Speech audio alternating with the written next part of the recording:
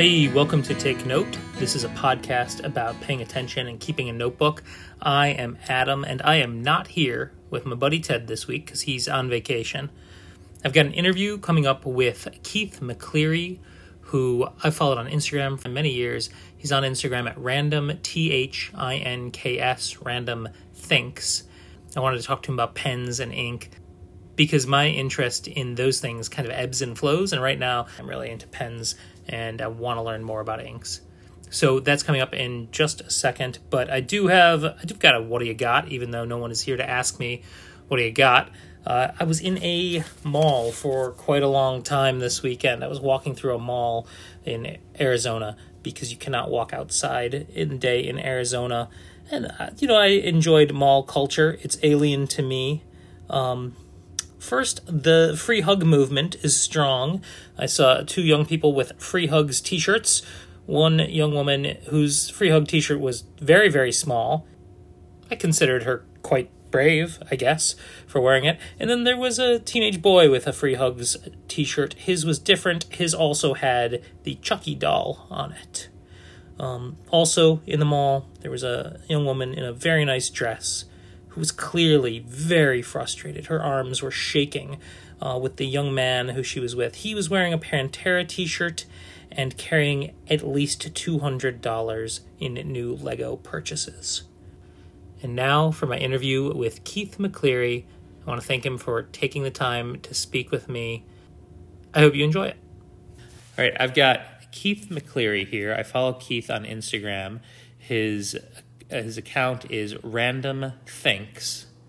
That's Randomthinks with inks at the end of it. Keith, thank you for coming on today. I appreciate it. Happy to be here. Yeah, so I have followed you on Instagram for years, and I wanted to talk to you today because I'm in one of these phases where I'm really into fountain pens again, and I thought this would be a great opportunity for me to learn about your stationery habits, pick your brain about fountain pens a little bit.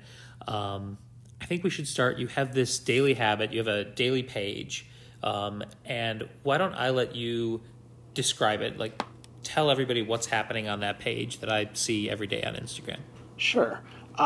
For about 7 years now, I've been doing a daily quote. I tend to just kind of keep a track of them by numbering them, and I refer to it as pens and inks and quotes. I use a fountain pen with a different ink, different papers, and I've been doing it for years. I've always been kind of a quote nerd, and I've always been a pen nerd, and Instagram has been a lot of fun for both showing things off, but also for kind of holding me to a habit. And it's nice that I have something that I do every day. And it's kind of been a lot of fun in the sense of thinking about things, how I'm feeling, and finding a quote that'll match. Is part of it like testing the inks and testing the pens? It was early on, very early on, but even before I was writing quotes daily, before I even knew that Instagram was a thing. And back then, definitely, testing the interaction between the ink and the paper. That's kind of the key point there, is whether or not the ink is going to do something crazy on the paper, or if the paper is just going to be horrible for the ink. But since that point, it's just kind of me cycling through my collection. I've got more fountain pens than any one human should be allowed to have. And one of these days I'll thin them out so that, when I pass away, my wife and kids don't go, what are we going to do with all this stuff? But it is fun. I think all of us will probably get a better deal on it after you've passed away.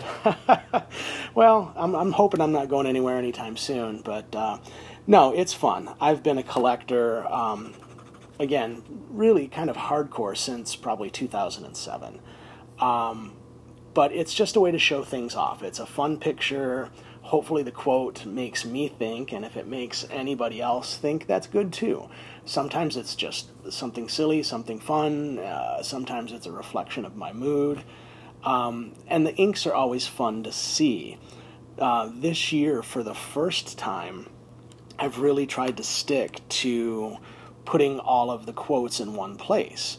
I've always just kind of grabbed a pad from whatever I've had, or even, the back of an envelope, printer paper, things like that.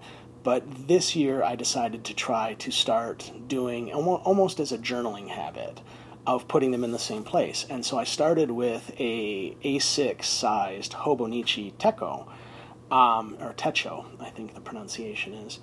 And I started putting the quotes in there and taking the picture.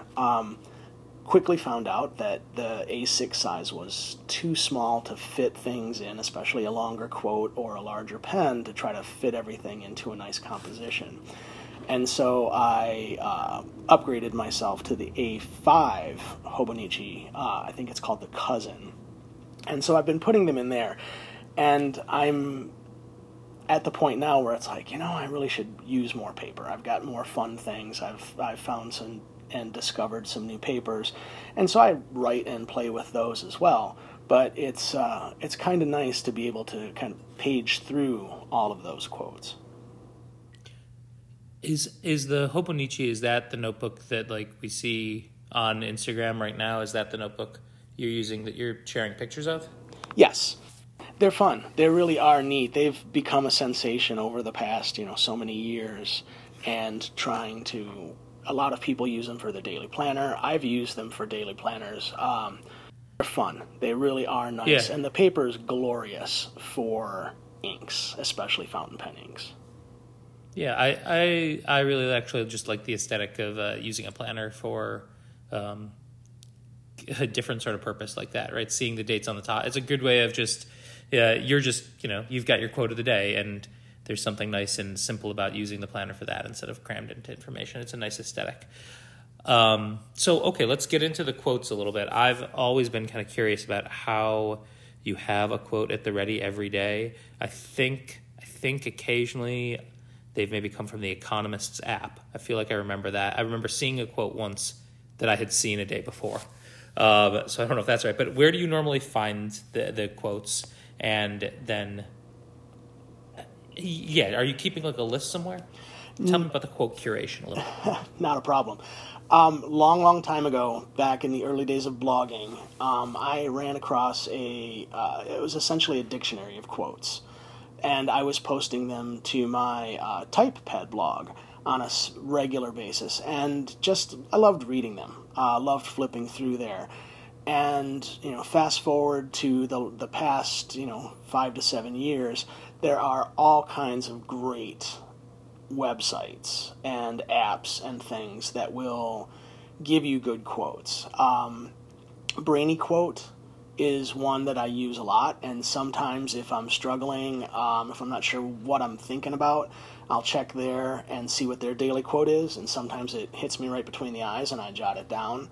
Always trying to give them the kudos and the attribution.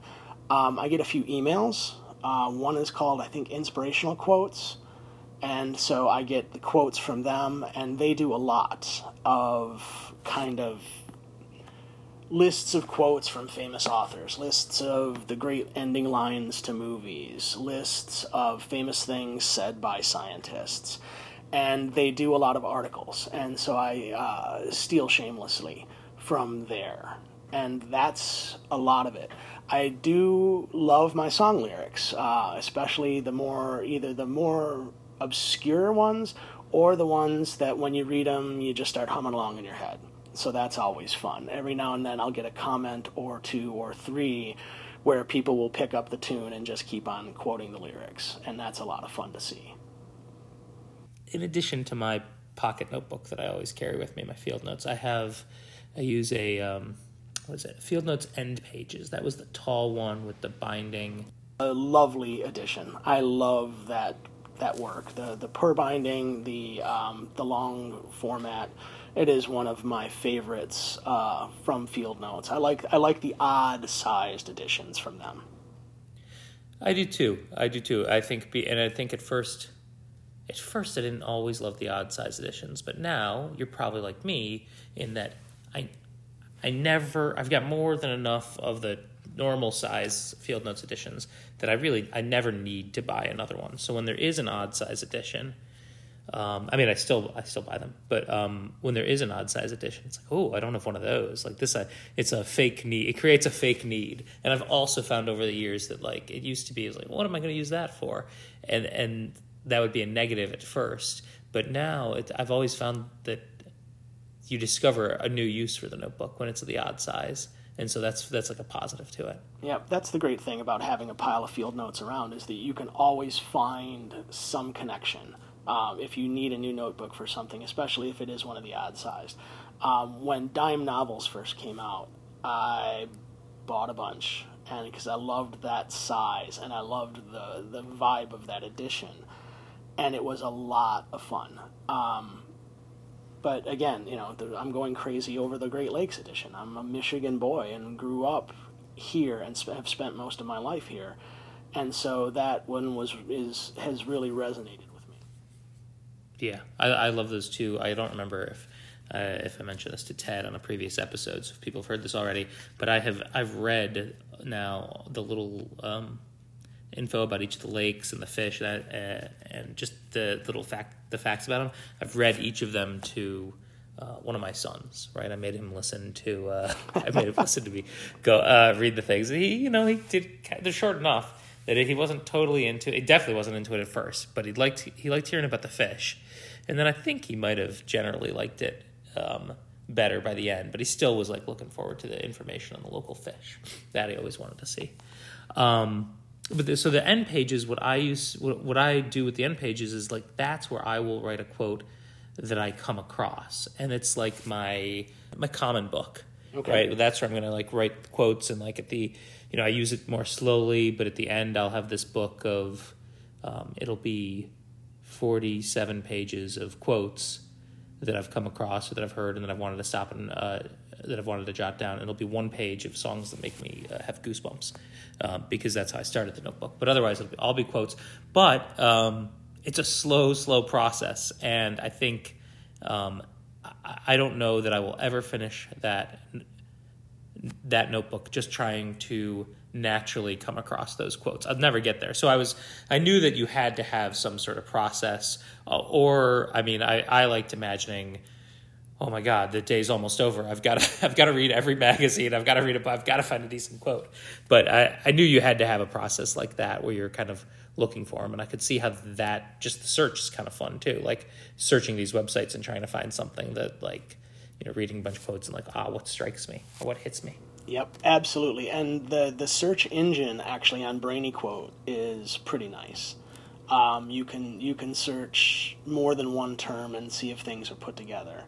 I've been searching for the term good idea in the last few days, and surprisingly, there are lots of quotes that come up exactly that way, and not just idea and good somewhere in the quote, but actually the two words together.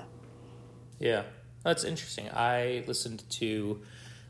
That's really interesting. That reminds me, yesterday I was listening to the New York Times book review podcast. They had their poetry columnist, who's also a poet.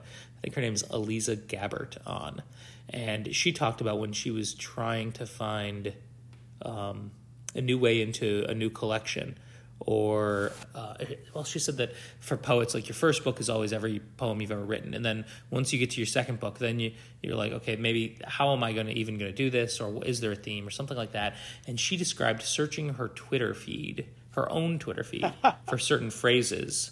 And actually, she then read this amazing poem about death that started as all these little things she'd written as tweets, like these clever little things she'd written about death over the years. And then she didn't go into detail on the process, but I guess she copied all of them down and then started editing and turned it into this poem, which is like a number of like little, jokes and aphorisms about death, but each line was like a different one. Anyway, so what you said reminded, like when you're searching for a phrase, it reminded me of this thing that I heard her read yesterday that was really quite something. Well, before we get off the daily think, pens and quotes, inks and quotes, I know you draw yourself on the page usually. I mean, maybe that's not an always thing, but is there anything else we're missing on the page? You describe your pen, you describe the ink, you've got your quote. you have a little cartoony drawing of yourself. That's about it. I just started drawing the avatar just as a doodle. Again, that one ends up a lot of times when I'm playing with roller balls or gel pens or pencils or other things. That tends to just kind of stamp whatever it is that I'm doing. I like how in some of the Asian cultures, the idea of a signature, what they call a chop, which is that kind of stamp with red ink, and it usually signifies a name or something like that. And so I've just always kind of tucked that in someplace with any of the pages that I do, or any of the stickers I've made or things like that. It's just kind of a visual signature. Yeah, that's great. I like that it's not just a doodle, that there's this thought behind it, and you've related it to those Japanese stamps. Yeah, that's great. So how long have you been doing this, collecting pens, using pens and papers like this? And tell me maybe just a little bit more about how the hobby got started. Well, for the most part, I really started to pay attention to the tools that I used right when I started my career as a college professor. In 1997, first left industry as a chemistry researcher and went to start teaching college chemistry at a little college in Michigan, and recognized how much writing I was going to be doing. And lectures, notes, all of those things. And I knew it was going to take up a lot of time, and I've always been the one. My dad taught me to, always have good tools to do what you do, and so I didn't want to stick to, Bic sticks, pens, and legal pads. I wanted to start finding something good that I could keep track of, and the first thing I found were some really amazing, not antique, but old composition notebooks that were gridded. It was graph paper, and it was nice. They were bound, and found a supply of them and started using them with decent roller balls. Back then it might have been Pilot G2. But the more I wrote, the more I thought that having those tools were good. And back then it was probably when I started my Retro 51 collection of rollerballs, because I'm left-handed, and it's not necessarily easy for a left-hander to write with a fountain pen, depending on how they write.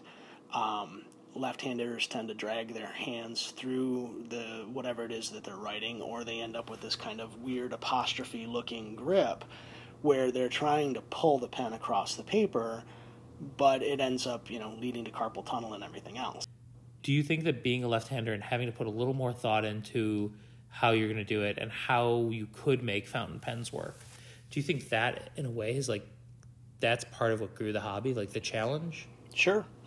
Absolutely. Yeah. Being able to find tools that I could use, and for many years I saved lots and lots and lots of lecture notes, and had stacks and stacks and stacks of notebooks and pads.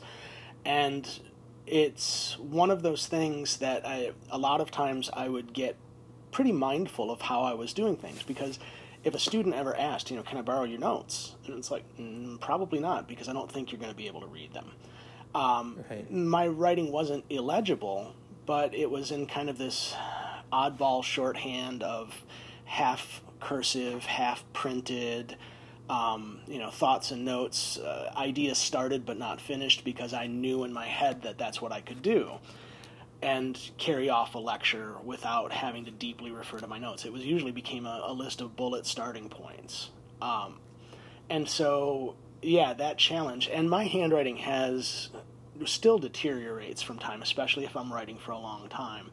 But with the pens and the inks and the quotes and the stuff that I've been doing on Instagram and other writing, it's been fun to have a style that is clearly legible but not painstakingly slowly written.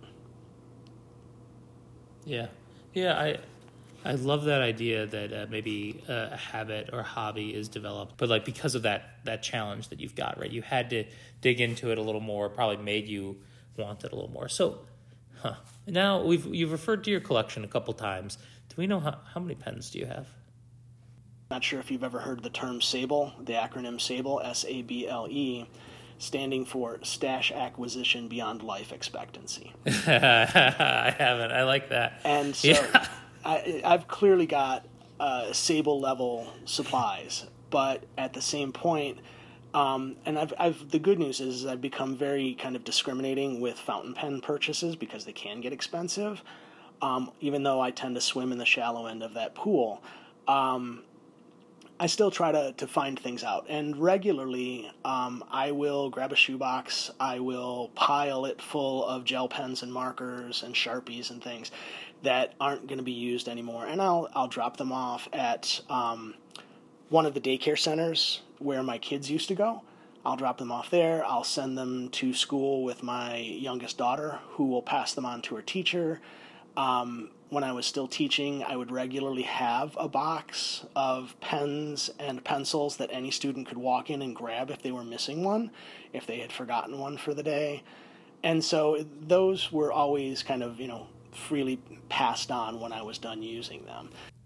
You're using a different pen every day for the Randomthinks account and for the daily pen and ink and quote. How many of your pens are usually inked, and how often are you? So I have a bad habit of not keeping them clean, or like using a fountain pen, getting into a fountain pen mood, and then just going back to my usually Uniball Signa UM153 is my favorite pen. But so how often are you cleaning and re-inking them? I guess for the daily ink, and how many pens are usually inked? How does that part of the process work for you? I'm bad at it. I have what I would consider to be horrible pen hygiene. I know a lot of collectors will, keep a number of pens inked, maybe 10, maybe 20. But they're always very careful about cleaning them when they're done using a certain color or switching things. I do during the month of February, I do an entire Instagram. My Instagram account for the entire month is orange pens and orange inks. And I call it Kill Winter with Orange because February is the most awful month of the year, and finding some way to pass the time. I'll go back to those pens and they'll still be inked from the previous year. Now, they're dried out, but being a chemist, I know how to clean the pens really easily. So I know that for the most part, I'm not going to destroy a pen if the ink dries up in it. I've gotten really good at taking them apart and cleaning them. And so that's not a problem for me, and it doesn't bother me. Every now and then, I have to be careful because there are some inks that are out there that, let's call them aggressive, and they can not so much clog a pen, but start to kind of eat away at the finish. They're either very acidic or very basic. And so I'm usually pretty aware of when I've got one of those more extreme inks, and I will clean it up. But for the most part, if anything, if there's a pen I want to use that I can't get to write, I will break it down into pieces. I will throw it into a little ultrasonic cleaner that I have, and 5 minutes later, I am ready to ink and go. So that part's never really worried me. All right. Well, I definitely want to talk about discovering new inks and what ink to buy next, and maybe get into some of that understanding of which inks might be a little more aggressive. But before we do that, I don't want to bury this part. I know that you are making ink sample holders. I believe they're 3D printed. I saw some cool skulls. They're really neat. Maybe let me know how that came about, and are they 3D printed? Am I right about that? Yes. Yep. We design them, or basically start with different things. We work through the design process and then hit the print button and see what happens. I started 3D printing, it was probably 2012, 2013, on a whim, actually. I had some development funds left that I had won through a grant at the college, and was kind of thinking about process and iteration. And so I bought the 3D printer with the idea that we could do things both with my students and also actually kind of secondarily with my kids about, how do we make something exist in the real world if it's in our heads? And so, starting with something drawn on a piece of paper, we can take it into the computer, we can come up with a design, and then we can test it on the printer to see if it works. And so that has become another very, very deep rabbit hole. And it has been so much fun. And the ink sample holders and the pen holders, all of the stuff that I've done have been because of my connection to that hobby. I always, see people with some old coffee mug on their desk. It may be a cherished memento, or it might just be the one that they don't want to drink their coffee out of that's stuffed with pens. And I always figured that I could do better than that. And so I started, tweaking and working with designs. And that's become, a small kind of cottage industry for me, in the sense that it allows me to go to 3 or 4 pen shows a year and sell them and then buy pens and inks and papers and other things. Right. Yeah, so I'll just describe for the listener the one that I saw this morning that really stuck with me was looks like a little skull. It's maybe, I'm guessing, 2 or 3 inches tall, and then there is like a cylindrical hole in the top of the skull so that you can put the little bottle to hold an ink sample in there. They were beautiful. Oh, thanks. It's a lot of fun. It really, really is. Like I said, with my kids, they really took to it for a while, and it worked us all through some kind of thoughts about how that things get built. And the ink sample holders have kind of grown out of other things. That skull started out as something we printed either to color swatch the material or to use up at the end of a roll of material. The 3D printing material comes out in kilogram rolls that's 1.75 millimeters thick. And when you get to the last, meter or so of that, it's not really good at printing anything large. So I used to print those skulls out, and we ended up with buckets of them. And so when I went to my first pen show, I was giving them away. Kids, anybody who bought something, because they were fun. It's kind of something fun to hold in your hand. And that skull has actually morphed its way into a number of different products. I have a very large skull that I like to print in glow-in-the-dark colors, and he's got 5 holes in his head, 5 holes at the crest of his skull that fan out, and so that is Mohawk, that we use. And it's funny because it started out as kind of a whim. The Detroit Pen Show is usually towards the end of October every year, and so I printed a few off as kind of a Halloween, more amusing myself than anything else, but they kind of took off. And so that's when I decided that that was a thing that we would do. And then at this year's St. Louis Pen Show, one of the people who came up to my table said, you really need to make that skull into an ink sample holder. I was actually making small ink sample holders that looked like teacups and saucers. And the skull became one of those sort of things. Like, I never thought about that. I said, I'll tell you what, give me your name and address. I'll work through the prototypes, and then I'll send you one to try out and tell me what you think. And that's where that one came from. So it's just one of those things. It's not something that we think about, but you've got to be careful with those ink sample vials. They tend to be very light plastic, and you tend to knock them over. And depending on where you're sampling your ink, you've either got a huge mess or a really bad mess if it heads for carpet or for anything else.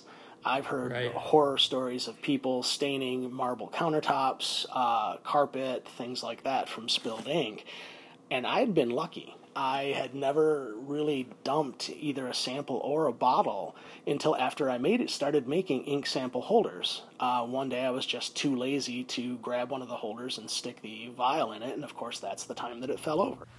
So yeah, I live in fear of that, and I think that like the one little segment of paper towel that I put down and then put the ink on top, I always think like what a ridiculous, like, this is not going to actually solve the, like if this thing spills, this one little segment of paper towel it's more just like plausible, like it's like so I can say I did something. Sure. I tried something. And it will help. It'll help slow it down if nothing else. It gives you time to go get more paper towel. Yeah. All right, well, so let's get into now. I want to get into my ink problems a little. Not my ink problems, my ink issues, my stuff. So, I have never really had what I would consider a mildly expensive pen until I just got a Lamy 2000 a few weeks ago. I decided I would save up gift cards until I had enough to get a Lamy 2000 because. Just for me, I kind of felt like as soon as it cost about $150, $200, as soon as I spent that much money for it, I just had a hard time believing that I would see the value in it. And of course, afraid to lose it. Kind of the same thing you were saying, like I don't want to have any tool that is too precious to use. But I know, I mean, for years I just kept seeing people rave about it. So I got it, and I found at the Japanese stationery store Kinokuniya by me, there was a bottle of Colorverse Hubble ink, which is like a brown ink, is on sale. So again, I had kind of low expectations for it. And I loved it. Loved the pen, this brown ink. I liked that more than I thought. And so I am now, right now I'm at that phase of like, I should get more inks. I should use this more. But I don't, it's very hard for me to understand kind of how to expand that, right? I've got, I think, some good blue inks. I've got a good bottle of black ink. I never thought I would like the brown ink. So are there specific inks, whether it's brands that you love to use, or are there specific like qualities in inks? Like I know that some are shimmery. I don't even know where people find, I mean, I get that you can like try to find it on jet pens, but how do you like take that next step? And if it's just like, just buy whatever looks cool, that's fine too. You can do the buy whatever looks cool, and that's how you end up with 50, 75, 200 bottles of ink. As far as inks go, it will depend on a lot of different things. There are some really cool ways. If you're okay testing samples, if you're okay, you can, any of the online pen shops will sell samples of all of their inks. And it gives you a way to try out massive numbers.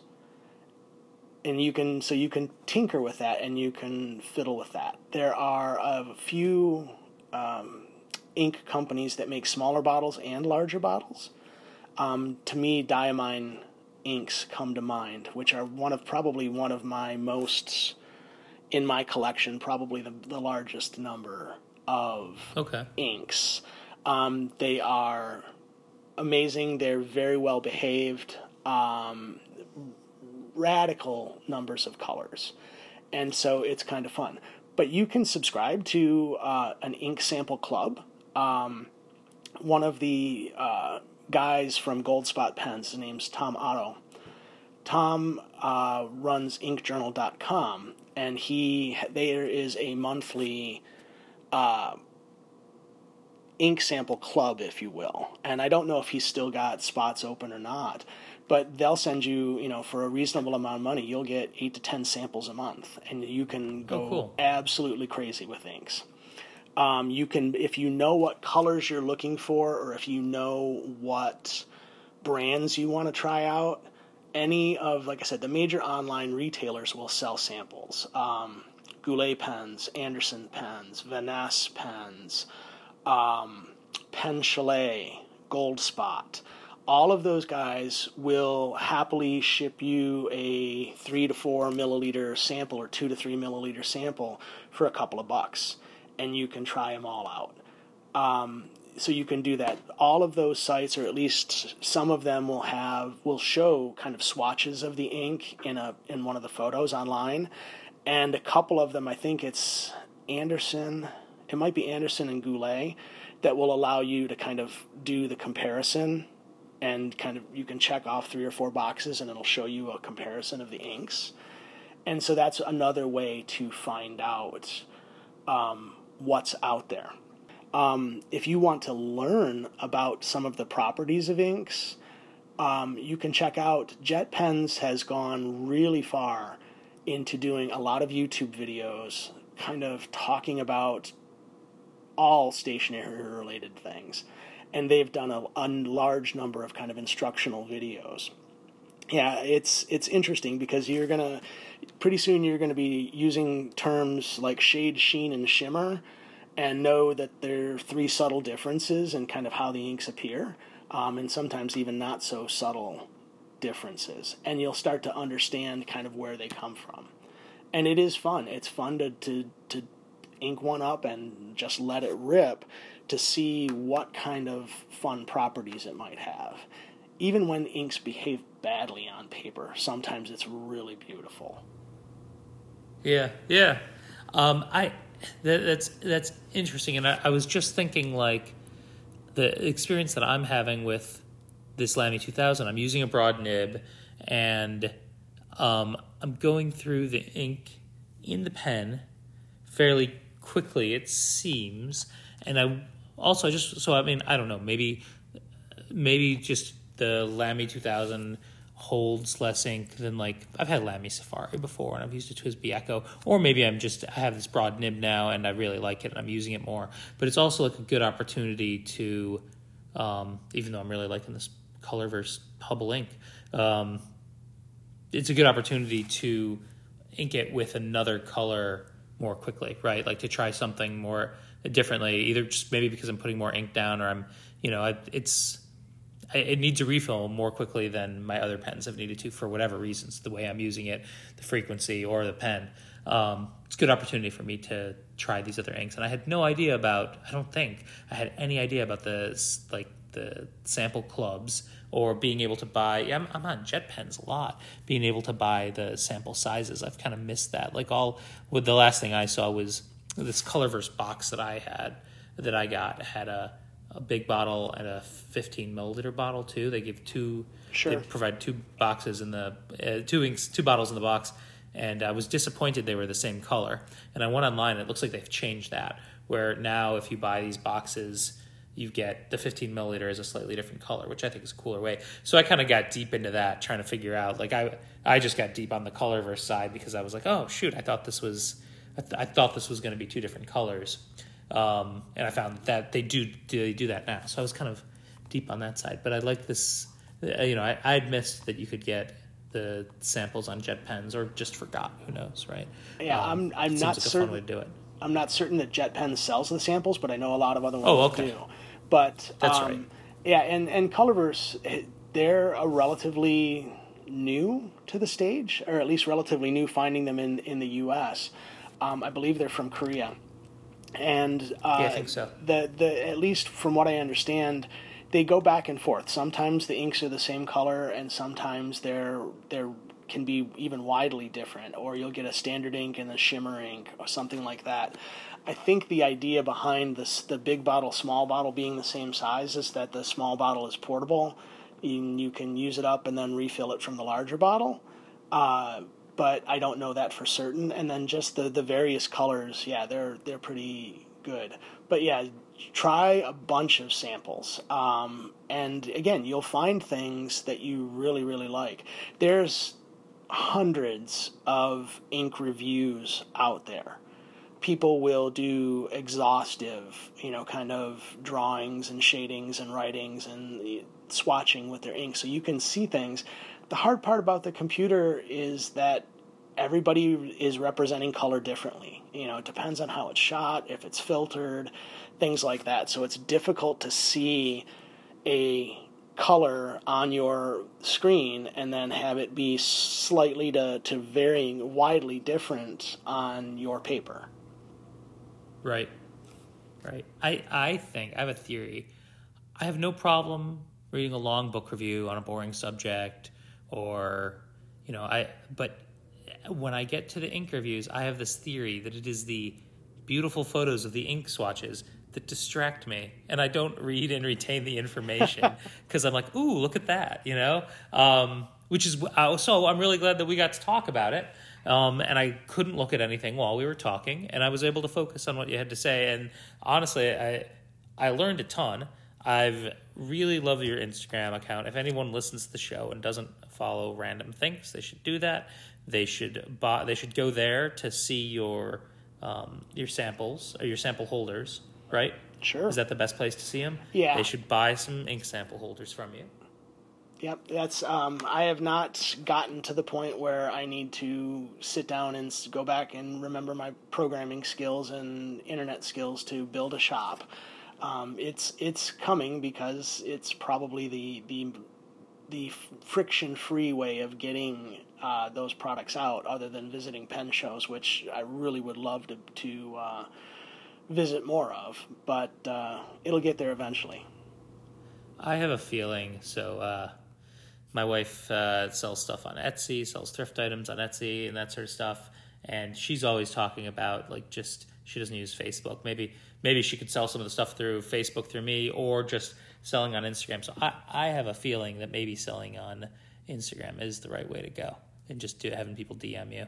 I don't know. At least once you have that site up, then I think you're going to maybe be like, oh, now that I've got the site, now I wish I was just selling through Instagram. So I wouldn't worry that much about it. Well, thanks. That's good advice. Yeah, well, thank you so much for the conversation. It was a lot of fun, and I hope people will check you out online. Yes, thank you very much. It's always a pleasure to chat about the nerdy pursuits that we all have, and it is, like it's a rabbit hole, and it's a very absorbing and very good place to be. Thanks to Keith McCleary again for coming on the pod. You can find him at Random Thinks on Instagram.